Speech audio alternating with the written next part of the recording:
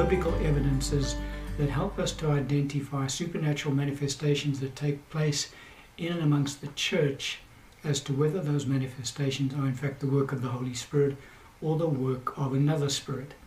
And in this particular section we're looking at what I've entitled indiscriminate anointings.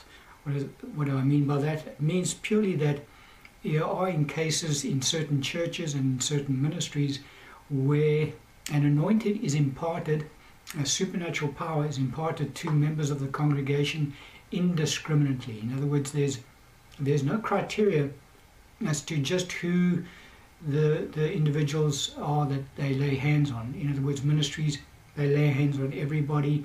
In those churches, they also lay hands on everybody. And an impartation does take place. There is a supernatural manifestation that occurs, but in those instances, we're saying that that is not the work of the Holy Spirit. That is, in fact, the work of another spirit. And the reason we can say that is because, biblically speaking, it doesn't meet the criteria that the Holy Spirit gives us with regards to the ministry of the laying on of hands. And we said this whole issue really is resolved around the doctrine of the laying on of hands. And so if that doctrine is taught correctly to the church, well, then she doesn't get into error in this area. However, where that doctrine is not taught correctly to the church, well, then error does arise. And so in continuance with that particular vein, the scripture that we'll open up with today is in 1 Corinthians chapter 5, verse 6 to 13. The Apostle Paul writing, and he says, "Your glorying is not good. Do you not know that a little leaven leavens the whole lump? Therefore, purge out the old leaven, that you may be a new lump, since you are truly unleavened. For indeed Christ our Passover was sacrificed for us." Verse 11. "But now I have written to you not to keep company with anyone named a brother who is sexually immoral or covetous or an idolater or a reviler or a drunkard or an extortioner, not even to eat with such a person. For what have I to do with judging those who are outside? Do you not judge those who are inside? But those who are outside God judges. Therefore, put away from yourselves the evil person." And so we've already mentioned this, that Paul likens sin in the church to leaven in a lump. And he makes the comment here, "Do you not know that a little leaven leavens a whole lump?" And so I've likened sin to a virus. And it's the same concept, in that as a little leaven leavens a whole lump, so a sin virus is also contagious. And that contagion can spread unless the originator of the sin virus is quarantined. Now, Paul talks along that line because he talks about the fact that in this passage of Scripture, he says that if a brother, in other words, a fellow believer, is practicing a lifestyle of sin, being sexually immoral, covetous, idolatry, he lists a few of the fleshly practices that these people follow after. He says that we're not to even eat with such a person. So there is that quarantine effect that should take place within the church. So if the Holy Spirit is counseling us not to have fellowship with a fellow believer, and this is again talking only about believers, the sin contamination can only take place between believers. It cannot take place between a believer and an unbeliever. We've already mentioned that it is very scriptural for believers to lay their hands on all unbelievers who are in fact sinners. They are sexually immoral, they're covetous, all of that. Their sin does not impact on the believer because it's in two different kingdoms, and so there is no transference of sin upon the believer if they lay hands on unbelievers so that they may be healed. However, in the church environment it changes because we're of the same lump, we said, and so sin in a fellow believer can impact the life of the believer who is laying hands on the believer who's practicing sin. And so again, the Holy Spirit tells us, guys, if a fellow believer that you know about is walking in a lifestyle of sin, you're not to have fellowship with him, you're not to eat with him. Now, if he tells us not to have fellowship with him or not to eat with him because of the contamination effect of sin, for a little leaven leavens the whole lump, then he's certainly not going to counsel us to lay hands on the individual so that they may be healed, so that they may be blessed, so that they may receive some form of impartation from the Lord. And that is what the counsel of the Holy Spirit is to us in this particular area. And so what you find is that in some churches specifically, and also some ministries that travel around to churches, they encourage the lay members to lay hands on one another. They're very comfortable to have everybody in the congregation laying hands on everybody else in the congregation and impart some form of blessing to each other. Now that is completely unscriptural, because you're surrounded by people sitting alongside of you, and you do not know what their lifestyles are like. Even though they are brothers and sisters in the Lord, to you they are strangers, especially in larger churches. And so you don't know what their lifestyles are like. And so for you to turn around and lay your hands on them in order to bless them, well, there is a problem that could occur because of the sin contagion effect that takes place through the laying on of hands, between believers, that is. And so it is unscriptural for ministries and churches to encourage congregations to lay hands on one another. You get scenarios that are raised that somebody says this person needs prayer in the congregation, everybody around them just lay hands on them. Well, now everybody around that person might be living in unrepentant sin themselves, and then there can be the contagion effect of sin transference that takes place. And so it's not scriptural for lay members to lay hands on other lay members. When I say it's not scriptural, it's not the normal practice. The normal practice in Scripture is that we have elders laying hands on lay members in the body of Christ.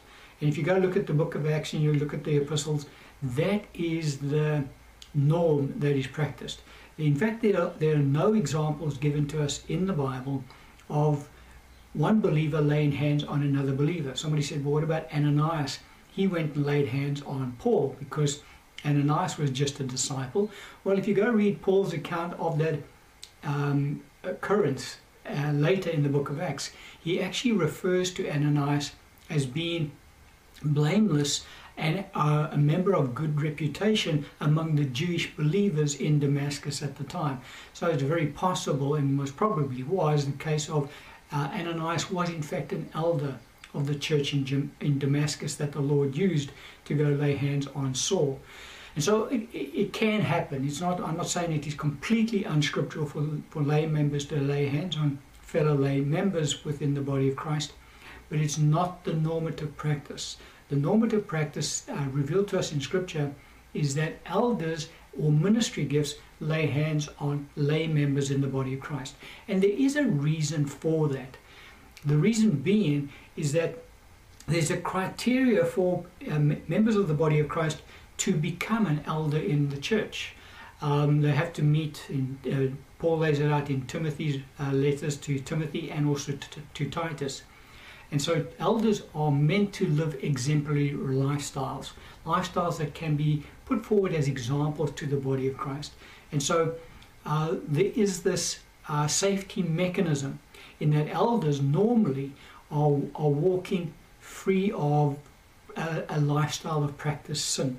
And so when they lay hands on lay members, there is not that transference of sin that can take place through the laying on of hands between the two individuals, because, as I say, the elder is meant to be living a godly lifestyle. And so there's no danger from that point of view. And also, don't forget, when James admonishes elders to lay hands on members of the body of Christ for them to be healed, one of the things he says the elders need to deal with is unrepentant sin in the life of that believer first, before they lay hands. And so that's the counsel given to elders, so that there can't be the transference of sin back to the person who's actually doing the laying on of hands. Because don't forget, that's what Paul admonishes Timothy. He says, don't be hasty in laying hands on anyone. Keep yourself pure, and do not partake in other people's sins. Thus implying that if we are indiscriminate in the use of the laying on of hands amongst believers, that we do open ourselves up to this contamination effect of sin.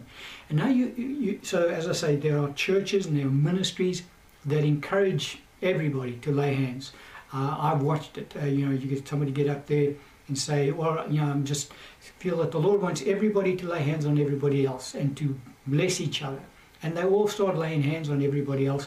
And you start seeing, not in every instance, but you do start seeing demonic manifestations taking place. You start seeing people falling down and rolling around, writhing on the floor, screaming out. That type of manifestation takes place because, as I say, within a congregation, especially a large one, there's a lot of strange people in that congregation, a lot of Christians who are living a lifestyle of practice sin, and that transference takes place.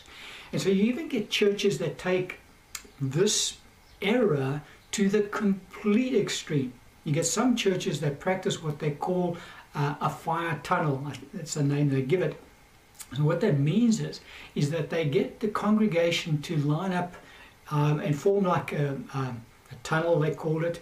You have two lines of congregation members lining up, and they encourage all of the congregation to walk through this tunnel.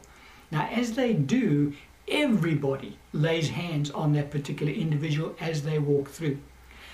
And, that is so completely unscriptural. It is so against what the Holy Spirit counsels us to do that it opens up the saints to all sorts of weird impartations taking place. Now, very often you do see supernatural impartations taking place, that these people are affected. They thinking it's the Holy Spirit who's giving them multiple anointings, but it is not the Holy Spirit. The Holy Spirit would not condone that practice because he counsels us not to do that, not to go anywhere close to that. And so a lot of those churches that do that kind of practice are being used by a wrong spirit. A wrong spirit is influencing the Lord's people, the Lord's sheep.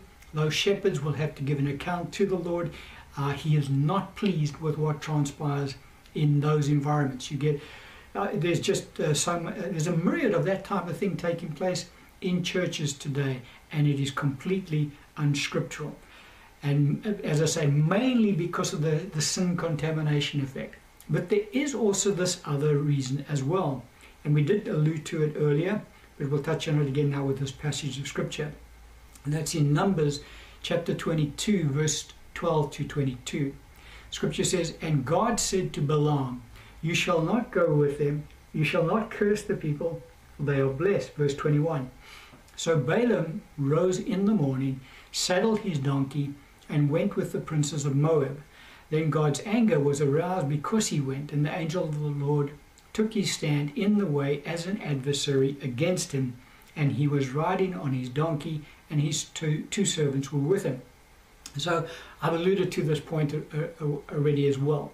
So it can very well be that when we lay hands on individuals without being led of the Holy Spirit, that we can be going against God. And Balaam is a case in point. He was a prophet, he was used of the Lord, a Gentile prophet nevertheless. He was still used of the Lord.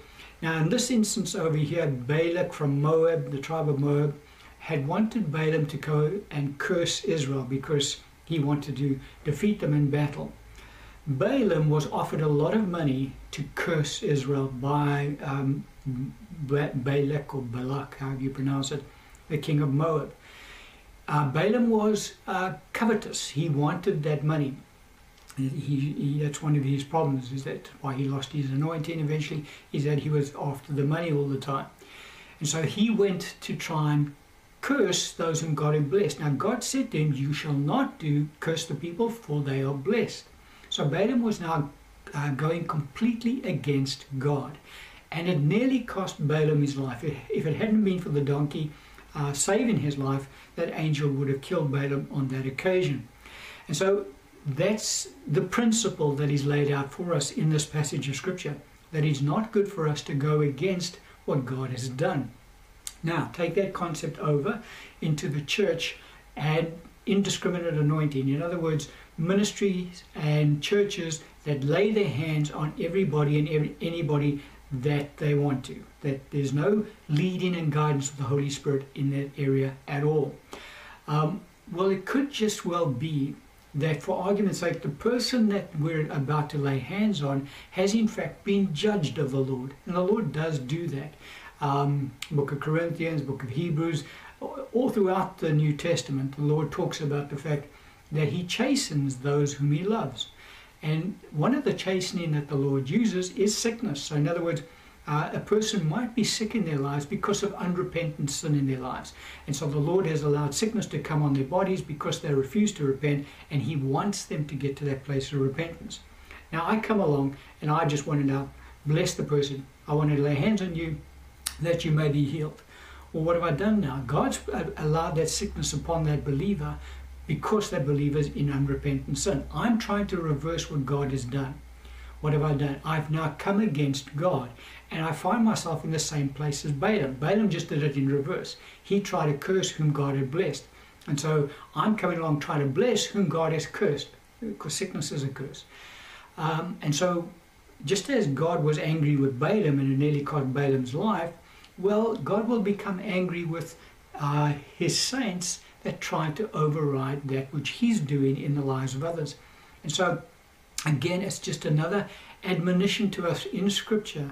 It says to us, guys, when it comes to the laying on of hands, when it comes to imparting blessing, when it comes to imparting the power of the Holy Spirit, we have to be discerning. We cannot go down the road of everybody lays hands on everybody else. And it becomes a free-for-all, because what it does open the door to is demonic spirits being imparted, sin contagion taking place, and it's not the work of the Holy Spirit. The Holy Spirit does not counsel those practices in the church whatsoever. And we really need to be guarded in this particular area. So if you go into churches and the common practice in that church is everybody lays hands on everybody else, then the red flag must go up. And you must realize this is not God. And better I stay away from these ministries and these churches. Because you go into that and you'll come away with something that you never had before, and it's not something that you wanted, believe you me. There is then this other aspect to it as well. We pick it up in 2 John chapter 1 verse 9 to 11. Whoever transgresses and does not abide in the doctrine of Christ does not have God. He who abides in the doctrine of Christ has both the Father and the Son. If anyone comes to you and does not bring this doctrine, do not receive him into your house, nor greet him, for he who greets him shares in his evil deeds. And so here the Apostle John is warning the church about another aspect as well. He's saying, and in context, he's talking about people that we know about, ministries that we know about that preach a false doctrine, that preach a distorted gospel. He says we're not to invite them into a house, receive them into a house, or even greet them. Why not, John? He says, for he who greets him shares in his evil deeds. What does that mean? It means that the Lord holds the individual now accountable for the same judgment that He's pronouncing upon this person who's proclaiming a false gospel. Now, this is not talking about people that are proclaiming another religion entirely. For argument's sake, Jehovah's Witnesses, they like to go around to people's homes, knock on their doors, and they want to now share their false religion with people. Now, a lot of Christians say, well, don't let them come into your home because you're sharing in their deeds. No, that's not the case. They're not believers. They're talking about another religion. You can speak to them and you can witness to them about the gospel of Jesus Christ. Don't invite them in if you're a baby believer and you're not too sure about the gospel yourself, because a lot of those Jehovah's Witnesses know their Bible and are able to quite easily distort things and make it gets complicated. But if you know the Word of God and you know what you're talking about, invite them in and witness to them and share the gospel with them. So it's not talking about that. What John is talking about is when there are believers out there, ministers of the gospel, that are teaching a false doctrine, a distorted gospel that you know about, and you invite them in and you greet them John says, when you do that, you share in their evil deeds. And so it's another reason why it is that we do not partake of indiscriminate laying on of hands, imparting blessing. Why? Because when we do partake of it, our Lord says to us, we share in their evil deeds. So in other words, ministers who encourage this type of practice may themselves, and there are, believe you me, there are these ministers out there, some of them that are actually carrying around demonic spirits. They're still children of God, but they've got this demon that works with them, and they work with the demon. And what happens is the judgment that the Lord has pronounced upon that person will fall upon the individual members of the congregation if they are following after that person and adhering to the practice that they adhere to. And so that kind of closes off this particular section with regards to indiscriminate anointing. It is not the work of the Holy Spirit. The Holy Spirit does not go against his own word. And so he does not encourage congregations to indiscriminately lay their hands on anybody and everybody that are around them. That fire tunnel thing that some of the churches practice is an absolute abomination to the Lord. It is not of God.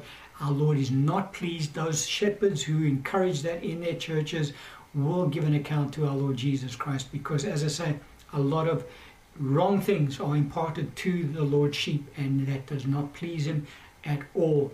And so we do need to steer away from that. So any churches that you know of, any ministries that you know of that encourage that practice, everybody let that person stand up, everybody around them just lay hands on them, and you get about 10 or 12 people laying hands on the individual. That individual is going to get something that he didn't want, and it can go in the opposite direction, as I say as well, talking about the sin virus. And so we definitely must be guarded in this area. And as I say, the normative practice in Scripture is for elders to lay their hands on lay members, because elders are meant to be living a lifestyle that is free from sin practices, so that they cannot be imparting sin to those who they lay hands on. And we're going to end the teaching on that point.